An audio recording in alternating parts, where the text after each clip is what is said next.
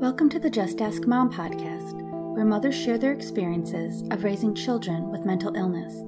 Just Ask Mom is a Mothers on the Frontline production. Today we will listen to Jill, a mother from Iowa, share her story about raising a son with bipolar disorder. Thank you for doing this. We really appreciate you being here. Absolutely. Before we get into a lot of the content, could you tell us a bit about yourself? For or outside of mothering, who are you? What are your passions? What are you interested in? It's a great question. Well, first of all, I think I've known since I was 5 years old, probably or even before, that I wanted to be a teacher. My grandmother was a teacher. My aunt was a teacher. So I would have to say that was my focus. Through high school, went to college, am a teacher, and I'm very passionate about it. Very passionate about early childhood education. So I'm currently decided to personally take a step back and decided to work on my master's degree. Wonderful. So yeah, between doing that and teaching full time and having two children, let's say two teenagers at home. You're busy. It's busy. So when I have a free second to breathe, if I'm not writing a research paper or discussion thread, I am spending time with my family and friends. And that's very important to me. I like to exercise. I love to be outside in the summer in my flower garden. Yeah. So that's kind of me by myself. So you knew early on what you wanted to do. I did. And I think that's doesn't happen a lot. No. I think a lot of children these days are just feel the pressure. I don't know what I want to do. I don't know what I want to do. And I just tell my boys, I was just a lucky one, so 20 some years I've been in it, and I don't ever see myself do anything else. So. Well, that's wonderful. So you would love it. That's I do. Great. I do. Yes. That's great. It's a gift when your passion can become your work. Yes, absolutely.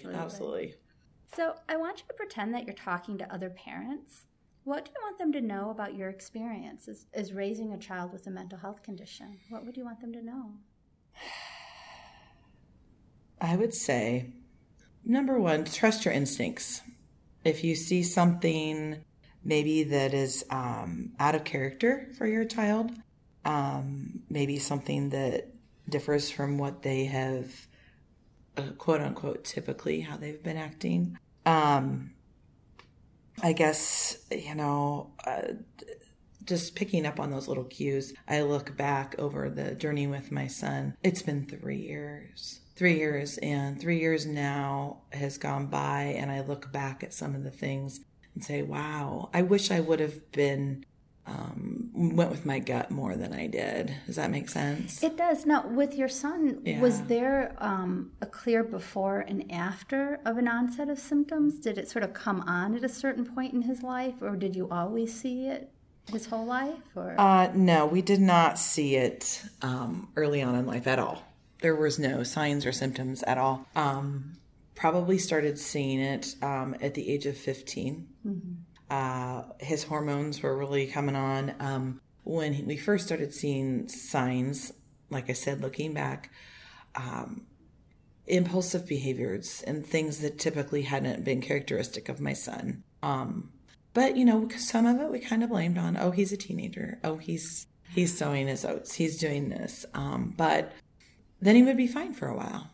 And then, we'd have another, is what I say now, an episode of just uncharacteristically behaviors. That was, and I should have went with my gut more than I did, but I did try to get some help right away. But that was difficult, and that probably will come next. Tell me about that, because let me just go back to one thing. Yes, please do. You bring up a really important issue, because when you're dealing with children's mental health, there's a whole gamut.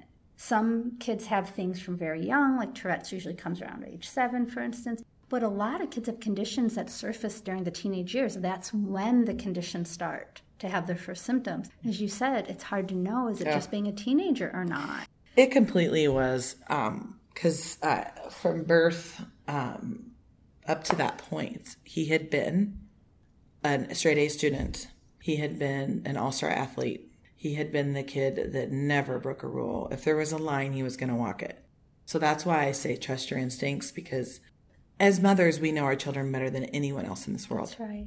And when he was behaving some of these behaviors, I'm like, this is okay. I'm not sure. Are we just pushing? We're a teenager. Like I said, we even went with, were there drugs involved? Because drugs are so rampant in the high schools and things that I was not aware of. Right. I guess maybe naive. And so I had to kind of open myself up to that. And wow. What started were these outbursts. I say outbursts because it was the change of behavior. His grades kind of started slipping a little. Socially, he started secluding himself from his friends. There would be days, maybe even weeks, he would just stay at home on the couch. And he'd want the curtains closed. And he'd just want to watch movies with me.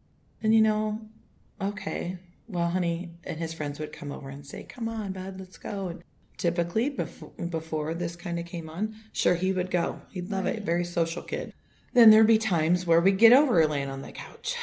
And then he particularly, I remember, got in his car, asked if he could go to the mall, to the nearest city. And I said, sure, okay. Called me, got a speeding ticket, was going almost 100 miles an hour. Oh my, that's so dangerous. Yes. And this was just a few days after we'd been laying on the couch for a while.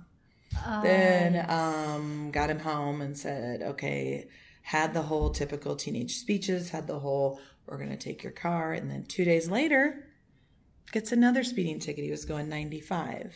And it was just so mind-blowing. Because my whole mommy gut, I called it, was going, what is going on? And so that's when I'm like, okay. So started in with therapist number 1. Yeah.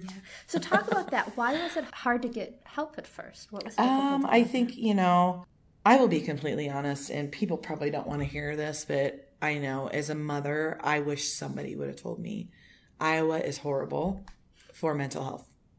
I have been born and raised in this state, and I will probably live in this state for the rest of my life.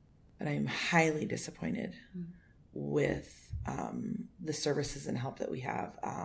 From just doing some readings, I think we're one of the worst states in the United States of America. We are. And I can feel what you're saying, because if I hear what you're saying, because this is where I'm at. Maybe I don't want to read this in, but I love Iowa. There's so many wonderful things about our state, but this is so disappointing. It is. It's heartbreaking. It's heartbreaking. It's sad. And the first thing I did was say, okay, I need a professional because I'm a teacher. I am not a doctor. And so I just told my son, hey, I think we need to talk to somebody, figure out what's going on, because he was talking to me, but not really. I think he was not sure. I think it was even going on with himself. And that's where I was like, is his hormones? Is this, puberty has set in. He has a later birthday, so he is a younger one for his class. And so went and got a therapist. Therapist number 1, I say, because it's so long. Mm-hmm. So went, and he just, it was very difficult. He wouldn't open up. He wouldn't, and so that's what we tried first. And then unfortunately, he attempted suicide. I'm sorry. Yeah, it was hard. I can talk about it now because it's been long enough, but I think it was more of a cry for help. Like, I'm stuck in my own body and I'm not sure what's going on. I came home and he was wanting to sleep. He wasn't sleeping at night. So that was another mommy gut thing where the kid that always slept at night wasn't sleeping at night. And he decided, I saw this package of pills, and he's like, Mom, because just, he's so smart, and he's such a wonderful kid. And he's just like, Mom, I didn't know what else to do, but I took all those Benadryl. And I went, excuse me? He's like, I just can't do it. I go, you can't do what? He's like, I can't not sleep, and I can't, my head is racing. My thoughts are racing. Suffering. And he's like, I just need some rest. And I'm like, the mother, oh my gosh. And he admitted doing it. And so we went to the hospital, and then They, once you go to the hospital with an attempted suicide, then you kind of get a little more help. Yes. Unfortunately, we had to go through an episode like that to get a little more help. So we moved on to therapist number 2, and then which also involved medication. Right. He hadn't been on any medication until that kind of botched attempted suicide, or just attention getting. I'm not even sure what I would call it now. He was in deep pain and needed help. He did. So I think that's... We take it all so seriously. We need to. Yeah, Absolutely. we need to. And there was no way. And I wasn't going to take him to the hospital because his father had said to me, well, does he really need to go to the hospital? I'm like, he took several Benadryl. And I think this is the tipping point where he looked at me and said, I can't take it anymore. I need some rest. I need to stop my head from spinning, and I don't even know, because I wish I could. I'm not in his shoes. I didn't know. How could you? How can you? Did the hospitalization, was it a relief for him? Because sometimes it can go either way, especially for a teen. It can be like such a relief to know there's a place you can go. I think looking back on it, because that was 3 years ago. I think looking back on it, I do think there was some sense of relief, but there was also a sense of shame. That's something we should talk about, because that's something we need to change. It is. Because he'd go to the hospital if he broke his leg, right? He wouldn't be ashamed of that. Oh, no. Poor kid. So he's ashamed of a health problem. Yeah. That he can't help. And I think that was the worst thing, is to watch him be ashamed and embarrassed. Yeah. And me was just starting to have my eyes opened. I had to be strong for him, but I had to convey to my 16-year-old that, we can talk about this, that it's okay to talk about. They put him in some day treatment. It happened to be during the summer. And so he went to a hospital in the city nearest us during the days for some day treatment. Great. I would drop him off and pick him up. That's where they wanted to start a medication, and he started his first medication. And I say first because there's some things that happen as they change and grow, and figuring that out. And he responded pretty well to the day treatment. The medication, I could say no. It didn't work. It wasn't the right one. No. Mm-hmm. And so that leads into my next thing. Number 1 was trust your instincts. Number 2, be persistent. Yes. Because it's a long journey getting the right meds. Huge. And it can, something that works for years all of a sudden cannot work. Mm-hmm. So you're right. That's a muscle you need to keep throughout your life, right? Be persistent. Be persistent. There are really so many, as we call them, as I say we, is his dad and me, we say there are so many pieces to the puzzle of someone that is suffering from a mental illness. To get the pieces to fit your puzzle, to make it look like a nice picture, takes time. Yes. And I remember back when we went through the scenario I was explaining, when the first time we had the hospital stay, and the treatment at the hospital was, be patient, it takes time. You do not want to hear that. No. And I was angry, very angry. No, my son has strep throat. I want a medicine that's going to make him better. Yeah. No, my son broke his arm. I want a cast, and in 6 weeks it's coming off. My son has a mental illness. I want at least something that can give him some relief. Now. Tell me in 6 weeks it's going to be better. They can't. They can't. Nobody can until you try it. Well, we tried this medication. Give it 6 to 8 weeks. Whoa. It was causing, I would almost say his, my son has recently officially been diagnosed as bipolar. So now we know. Whew, it's been a long few years. But I would say the first medication he was on brought on more of the manic. Oh, yeah. That can happen, too. And it can. We did not know that. But right. It was more manic and more just random behaviors that were unlike him. So finally, when I say be persistent, I went and I said, no, we can't do this. This is not working for my son. Yeah. So then we changed to medicine number 2. Tried that 6 to 8 weeks. You have to make sure it works. And I'm honestly not even sure. At one point, I kept list of medications that we've tried. Keep those lists. Those are really important. And I do. Yeah. I have the list, and I try to update it as much as possible when they change him. Yeah. And this probably now currently, the stories I was telling you when he was 15 going on 16, my son is now recently turned 19, and he's been on the same medication regimen, main medication regimen for almost a year or a little more. And it's working well? And it's working well. Oh, He's that's responded wonderful. well. That's We've wonderful. recently had a little bit of a breakdown, but we added something that kind of is just, so I would say, so be persistent.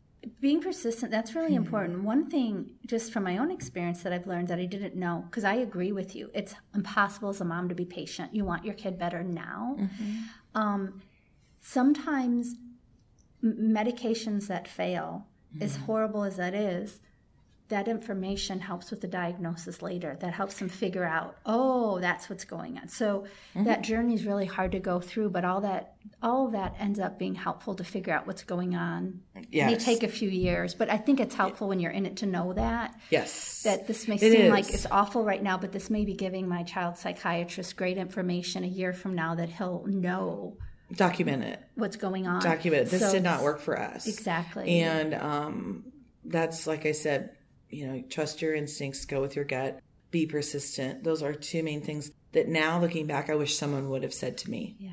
Because you have a wisdom as a mom, and our society doesn't always give us the feedback of how that is so worth, what that's worth, which is so important. Oh, yes. And so I think that's great advice. Yeah, and I think it's okay to feel every single emotion in the universe, because there were times where you're just so angry that you can't control the anger within yourself, or maybe it was directed at someone because you thought they didn't do enough, or you just cry, or why did this happen, or you feel so sad for your child because they're suffering. Not suffering, but just they are. They are, though. I guess it's suffering. And they're the ages. If can they describe it? No. They're trying. Right. And my son, his experience was all of a sudden this hit us at this certain point in life. Well, he never known what this feeling was. And so, that's tricky. You said something I want to follow up on, if it's okay. Absolutely. Because I think it's another very common experience for us mothers and caregivers, that you had to hold your emotions together when your son was going through this. But let's be honest. We have a whole lot of emotions watching our kids go through this. And you're right, we have to sort of put them on hold. Yeah. How do you take care of you when that, or come back to processing that? And I say this not like, because I don't know how I figure it out either. I don't know that I'm doing it. But I think it's something we need to talk about as caregivers and as mothers, because it's a very emotional journey we're on, but we don't often have time to attend to our emotions because we're literally constantly helping our kid navigate theirs. Yeah, and I think it's important to yourself as a mother. We as mothers stay strong for them, because we feel like we are that constant. I feel like I am my son's strength when he cannot be strong. Right, yeah. And I have to be strong and not waver. And almost like I compare it to an outside of body experience. Like, okay, I'm going to put me over in the corner for now. And this stoic, non-emotional machine that has his mom's face on it is going to be here. Because right there, I'm over in the corner. Because if I was here, I would be a blubbering, emotional. That's a great description. I'm sure a lot of our listeners, I know I can relate to that. That just sounds so familiar to me. To myself, I get back and my son had the worst, but he had a really bad episode at Christmas. One of the many therapists that he had been to, which we thought we had gotten a good one and had been going for about a year, decided that it was okay, that maybe he didn't need to take any medication because we hadn't had a clear diagnosis. Okay, all right. Well, he'd been doing so good and graduated high school, got himself a full-time job, had his own apartment.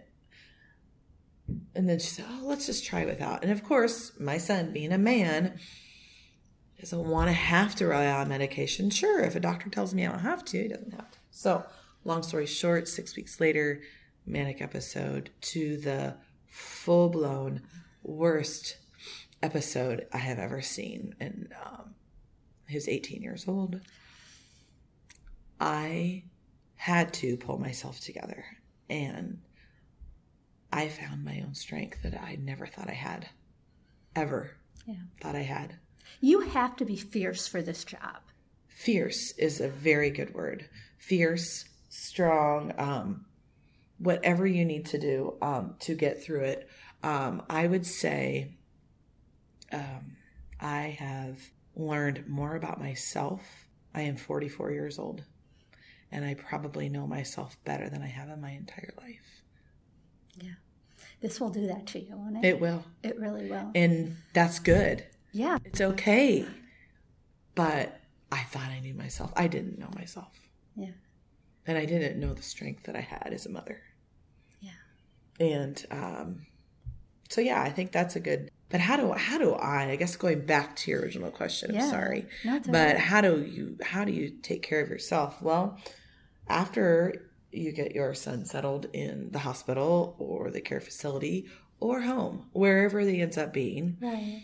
I went back to the corner and I picked myself up, took my shell off, and in the privacy of my own time and my own place, I felt those emotions. Yeah. And you have to feel them at some point. You can't bottle them up. They'll come back to haunt you if you try. You will have some you need to talk to a professional. You can talk to a relative, a friend. If you are spiritual, talk to your spiritual leader. Do something that you can get those emotions, because you've got to feel them. You have to feel them. Yeah. This is where support Yes. groups and things like that can also be really useful as well. Find someone in your support group, because telling you, if as mothers, as parents out there, even if you're not a mother or a father or just a caregiver, you need a go-to person, or you need a go-to way to let those emotions go. Yeah. Because I know we all as caregivers want to be strong. And yes, but you have to remember to deal with your own personal. Absolutely. You do. Thank you for that. 'Cause I think that's something we need to hear and remember. Yeah. So this is a lot, but I'm wondering if you can think back in the past 3 years about something that has been a barrier to getting help. You've talked about some of the challenges with finding the right medication and so forth. Mm-hmm. Has there been something that's been a barrier, or you tried that didn't work, or that you wish would have been different, you wish would be different for people going forward that you experienced? Yeah, I think, all those things you mentioned were barriers, just finding the right fit. But I do think, I'm going to go back to it. A barrier is where I live. Mm-hmm. Not only the state of Iowa that I live in, but the county that I live in my state of Iowa. Very limited resources. Mm-hmm. We do not have a hospital in the county I live in. So when I want to, I've committed my son twice. When I did the committal, it was in a county that had no hospital. So I took him to the county over where the big city is, and they kicked me out because they didn't have to treat my son because he's not their problem. Really? Mm-hmm. Because we're not residents of their county. Now tell me how inhumane that is. Absolutely. Inhumane. Absolutely. As an educated woman, I consider myself an educated woman. I did not allow that to happen this last time. Right. I stuck my heels in and said, oh no, my son needs to be treated. Well, we have this many people in our county that we don't have beds for, we don't have room for. Well, that's shocking to me, because that's just, And that's something to check on. It's like, it just doesn't sound like it could be legal. But we run into these things all the time that it seems like, how could this happen? How could it happen? How could it be legal? Exactly. I talked to some of the nurses from this hospital and said, I don't understand. They're like, we have to send him back. We cannot keep him. Mm-hmm. So they gave him a shot in the leg and said, here you go. Yeah. Back to your county. What? You've got to be kidding me. So just the lack of resources. Yes, and I'm going to tell you this story. Yeah. And it's very personal as well, but it's very real in my life.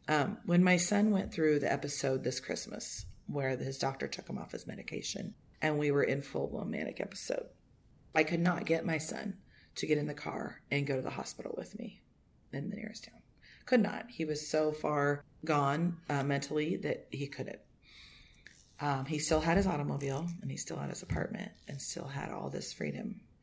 And I was scared for his life.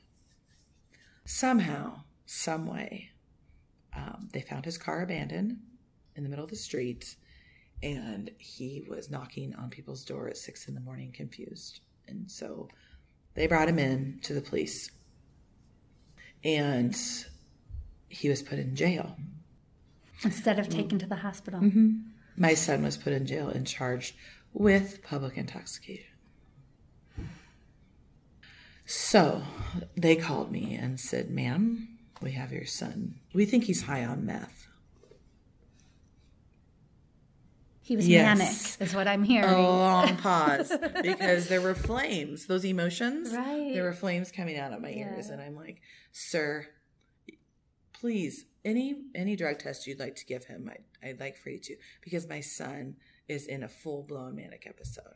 Oh, I just think he needs to sober up. We'll keep him overnight. Even after you told them this? Yeah, even after I told him. So I said, all right, because I honestly want to get my son help. And if you keeping him right here, I'm calling around. I'm going to start trying to find a spot. But why don't you go ahead and run a drug test, do whatever you need to do. Have him, quote unquote, sober up. I got a phone call by 8 a.m. the next morning. Yeah, no, there's no drugs in his system. He's not. Yeah, I'm sorry, ma'am. He needs some medical attention. I go, he needs some medical attention as soon as possible. Let's get on it. Well, that was December 28th. My son sat in jail until January 2nd. I had to file papers to get him committed. I had to go to the judge and beg and plead to get him some help. Because they were seeing this as criminal activity as opposed to a symptom. Thank you, yes. For an illness that he clearly had. Yes.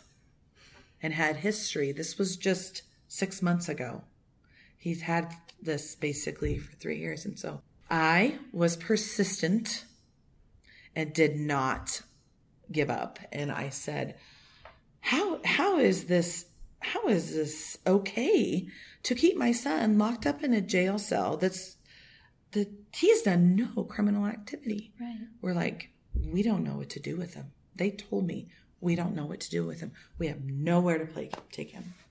That is what's wrong with mental health. So in this case, having an access center in your county, having training, CIT training, crisis intervention training among the police, these would have made a huge difference for your son and for your family, not to mention for your community, who was probably a lot of your neighbors or whoever were frightened. Yes. And luckily no one was hurt, it sounds like. No, absolutely no. But he could have.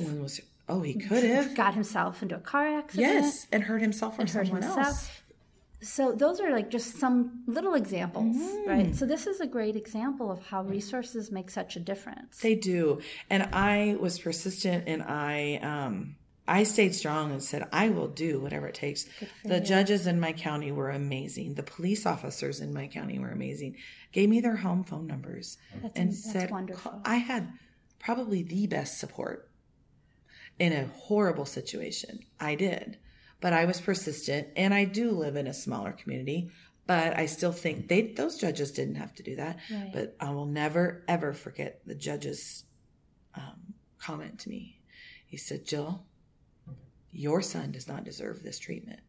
I am sorry. He has done nothing wrong. I'm so glad you got to hear that. And I said, thank you. But you know who needs to hear that? It's your son. Is my son. Did he tell him?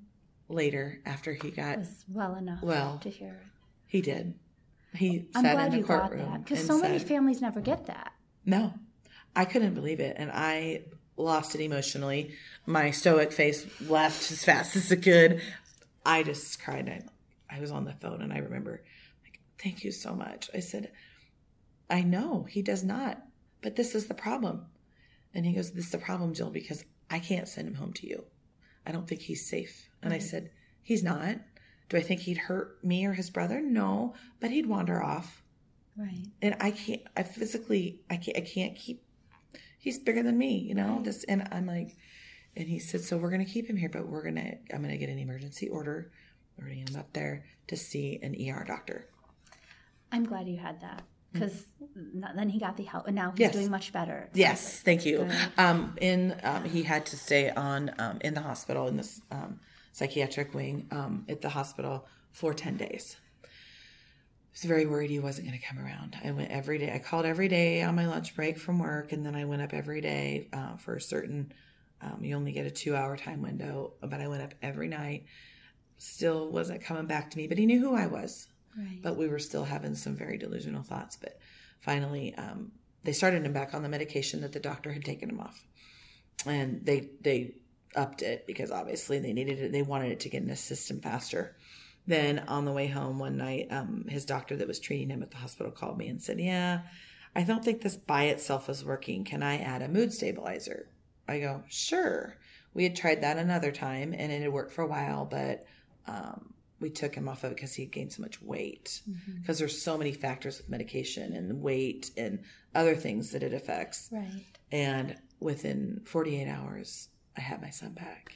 I went up to visit him, and he was like, "Mom," and just tears of joy. I was so happy to have him back. So then they let him go like a day or two later. So he's healthy. That's doing wonderful. well. So you've actually already answered the next question, which is what has worked. But if there's something else you want to mention, if something that you want to say, this works, please keep this. Make sure this happens for other people. You know, I just, I had really good luck with some really great people that were compassionate and understanding. And I think also most of the adults that I had interaction with were saddened too at the situation, that they felt helpless because they wanted to help me, but they couldn't. So I think that was something. What else has worked well? Just be the best advocate for your child. Our mental health system in the state of Iowa that I live in needs work, but be an advocate for your child. You're the person that knows that your child more than anybody else in the world. So say to them, this is what I've seen. This doesn't work. This is what I need. This is what my child needs. Hey, and you know what? Even if your child is old enough, my son is old enough to say, hey, this is working for me. Yes. This isn't working for me. Don't not say what you want to say. This is not something you can just say, oh, okay. It's not a sore throat that let's try this and see if it works. Yeah. Something much bigger than that. And, so yeah, I'm kind of outspoken sometimes. That's a good trait to have when you're dealing with this. It is. And you don't have to be outspoken and boisterous, kind of like I am, but you need to at least say what you're feeling. Advocate for what you think your child needs. Right. Don't hold back. Right. Just don't. Because you don't want anything to end up in a situation that you could have avoided. I think that's really good advice. So we like to ask these next 3 questions each time. First of all, we recognize that this journey is constantly changing where we're at. So just at this moment, where do you feel? Do you feel like you're swimming, drowning, or treading water? I had to think about this question. I have to really think about that. But what my first response really is, we're swimming right now. I know I just came off the story of what happened to us 6 months ago, but honest to goodness, 6 months later, where I'm at, sitting on this date in the month of June, we are swimming.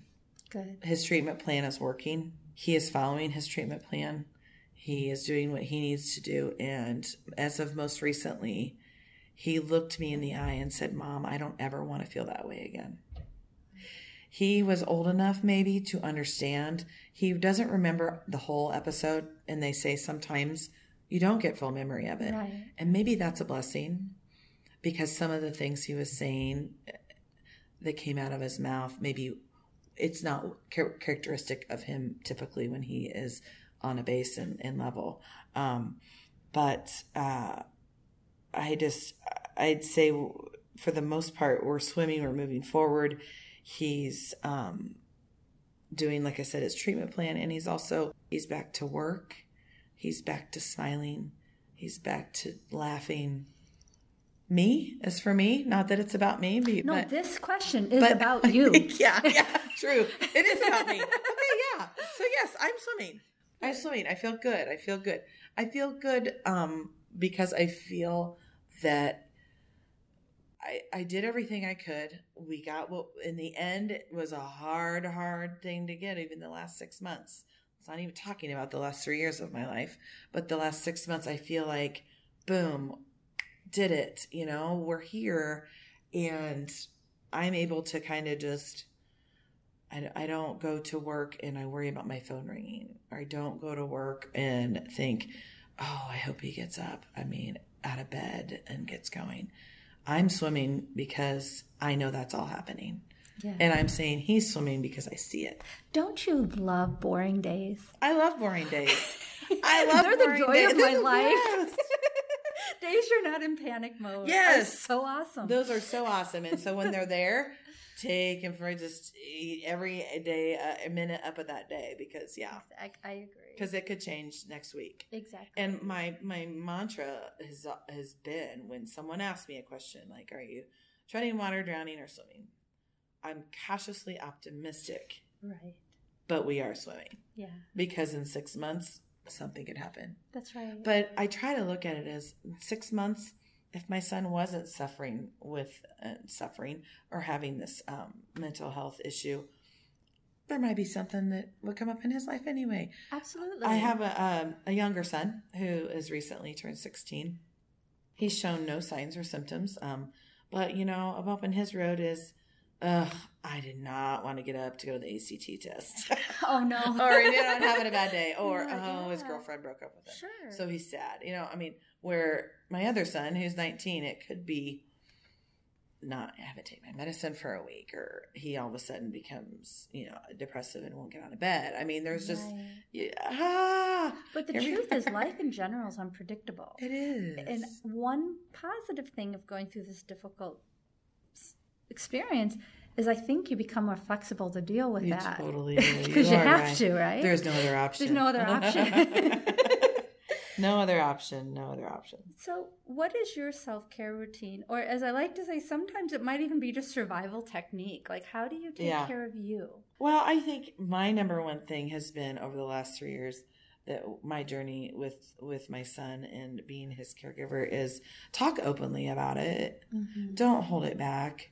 I think at first I kind of held a little bit back because I wasn't sure, who really to talk to and who wouldn't be like, I know there's stigmas and there's judgments. And when I gave birth 19 years ago, did I think that my son would end up having a mental illness? No, but it's just life, And so you shouldn't be ashamed of it. That's right. You shouldn't feel like someone's looking at you like, what did you do? What kind of parent are you? It's an illness like, I have a friend who is diabetic just recently. Right. So she has to treat that the rest of her life. Otherwise, she can get really sick and die. Exactly. So I've tried to compare that with my son's illness. He has to treat it and stay on top of his treatment plan. Otherwise, things can happen. That's right. It's like an illness, like I know for a fact he's going to live a long and fruitful life. And amazing things are going to come his way. And I think he's starting to believe that. Good. And I think that I think I try not to think too far in advance, but I think it's good to be open and talk about it. Absolutely. I do. I think that's important. I just also try to take time for myself. Just me, to when I feel like I'm an empty vessel, or I'm a glass jar, I'm empty. I need to just take some time, honestly, even if it's for a couple hours, and just go for a walk by myself. Mm-hmm. I took up yoga. Just go and do some yoga poses. I've been considering meditation because I've heard it's wonderful. Just me, being with me. And like I said earlier, at this age, who knew I didn't know myself? Mm-hmm. And I think self-care, with that, you find out who you are.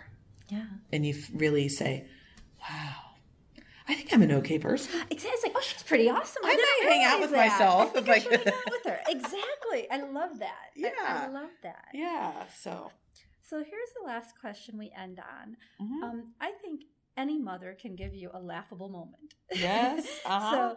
But what is your most laughable moment? Oh, jeez. Well, what makes you smile when you look back and think, oh my goodness? I mean, I don't know. And this is hard because, okay, so laughable moment as in myself in my son's mental illness and dealing with that. What's the most laughable moment with that? It can be. Yeah. Well, honestly, it was as of recently, and I can laugh now. I think that's kind of the question you're asking. Sure. What's a moment that you can laugh at now? Well, or that's how I'm wording it. It's however you want to interpret the question. Yeah. But just something makes you sort of laugh now. You're like, oh, that was funny. It's so funny now. But so when my son was committed to the hospital to get medication back in him, get him stable and able to function, I would go up every night and you can't take anything in with you, it's just me. And my younger son couldn't go because he wasn't old enough and whatever. So I'd go in and, oh my goodness, every night he'd see me. He'd recognize me, but he would talk about all his brothers and sisters and all these babies that I'd had and just things. And then what the craziest part was there was a lady in there that was my age, very nice. And she would lecture me every night about my skincare. Because I'm naturally kind of dark complected anyway. I was like, do you use a tanning bed? My husband's a dermatologist, and she would just over and over. And then Jake would put lotion on my skin, and I'm looking back on it going, well, okay. Right. I have to laugh now, but it was because I knew he was there and he was getting the care he needed. Right. He was safe. He was clean. He was getting the medication, but not all the chemicals in his brain were clearly working correctly yet. Right. So, remember that brother I had named Zach? And I'm like, oh, okay, no, honey, that's probably, geez. I would just giggle and it would just, oh goodness. Yeah. But anyway, yeah, I don't know. I have to laugh now. So. That's right. Sometimes if you don't laugh, you cry. And sometimes laughter helps a lot. Thank you.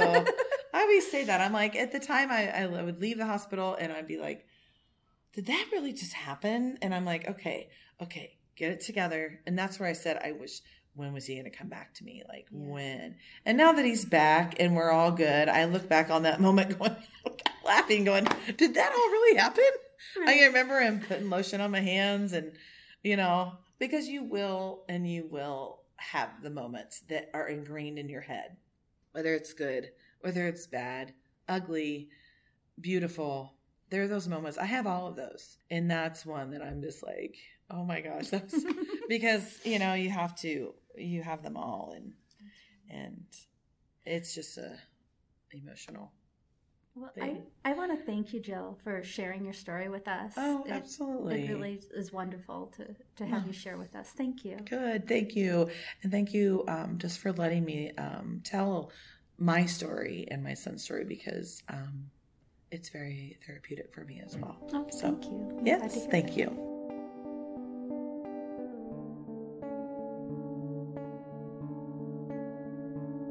You have been listening to Just Ask Mom, copyrighted in 2018 by Mothers on the Front Line. Today's podcast host is Tammy Knighton. The music is Old English, written, performed, and recorded by Flame Emoji. For more podcasts in this and other series relating to children's mental health, go to mothersonthefrontline.com or subscribe to Mothers on the Front Line on iTunes, Android, Google Play, or Stitcher.